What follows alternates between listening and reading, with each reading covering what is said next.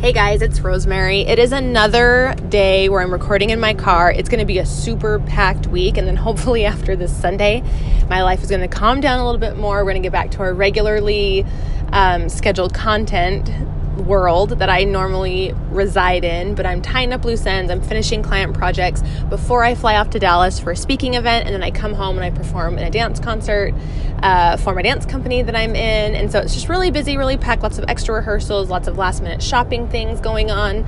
My kids actually also happen to be here in Arizona. There is a statewide teacher walkout, and so their school systems kind of all jumbled this week, so it's a lot of things that we're juggling. So this might be the only recording of the week, but I really wanted to jump in here because I have seen something happen recently that I've been so proud of, and it's something that I've harped on a lot of people for a long time, and that is just starting. That is just getting out there and doing it.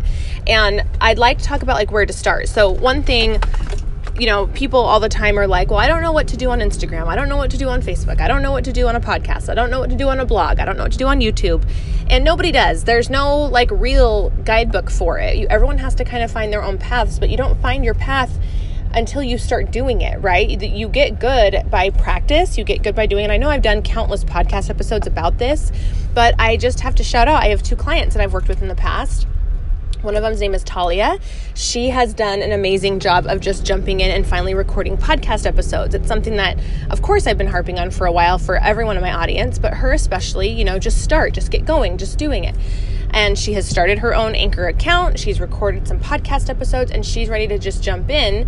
And we had a conversation today about that. And then I saw another one of my clients, Erica Dawn Page, who works in energy medicine. She just started a new podcast. I'm on her email list, so I got an email saying, listen to my new podcast. And I was so excited. So I found her on Anchor, followed her, and I'm listening to her first episode as well. And I'm just thinking to myself, okay, I think what everyone needs to understand, and what I'm seeing from both of these women, they've spent years and years and years and years in their professions, right? One of them is a PA, right? So a physician's assistant in fertility medicine. So she's worked with women with infertility and with getting pregnant and having babies and all of that whole thing. She's been doing that for a really long time in a normal practice. And then the other woman has been doing years and years and years with energy healing and energy work and spiritual guidance and that kind of thing. And so I think the one thing for both of them that's becoming very apparent is that they know what they know, but the rest of the world is about 25,000 steps behind them, right? A lot of people don't understand what infertility even is. They don't know where to look. And because this is their world and that's where they've been in for so long, they have to start baby step beginning. Same thing with Erica. I worked with her and I still didn't understand what she did, right? She was one of my clients and I was still okay, but I don't understand it. Explain it to me. And so what they need to understand is that the general population just doesn't get it, right? You guys are immersed in your world, and that is the same thing with me with social media. I need to understand that when I'm creating content and I'm creating podcast episodes and I'm creating blog posts and all of the content I put out in the world, I need to remember that a lot of people aren't going to have any idea what I'm talking about. I really do sometimes have to go back to the beginning and say, okay, this is what this means. This is what to expect when you jump on Instagram.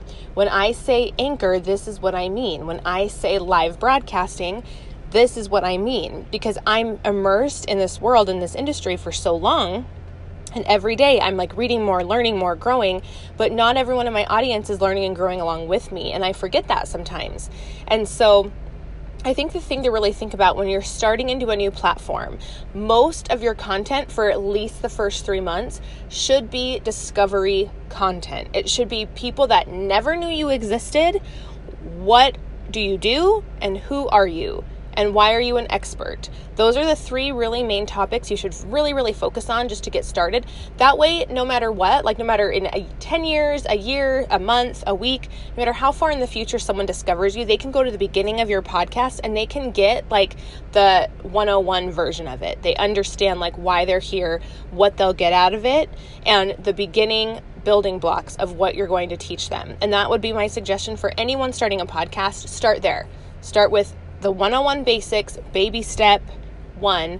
spend a good 3 months on it, and then move on from there. Create that consistency, lay that foundation, explain why you're an expert, who are you, and why are you a good fit. That's my big suggestion for you. If you've been waiting for a long time because you just don't know what to post or you don't know what to record, that's where you start.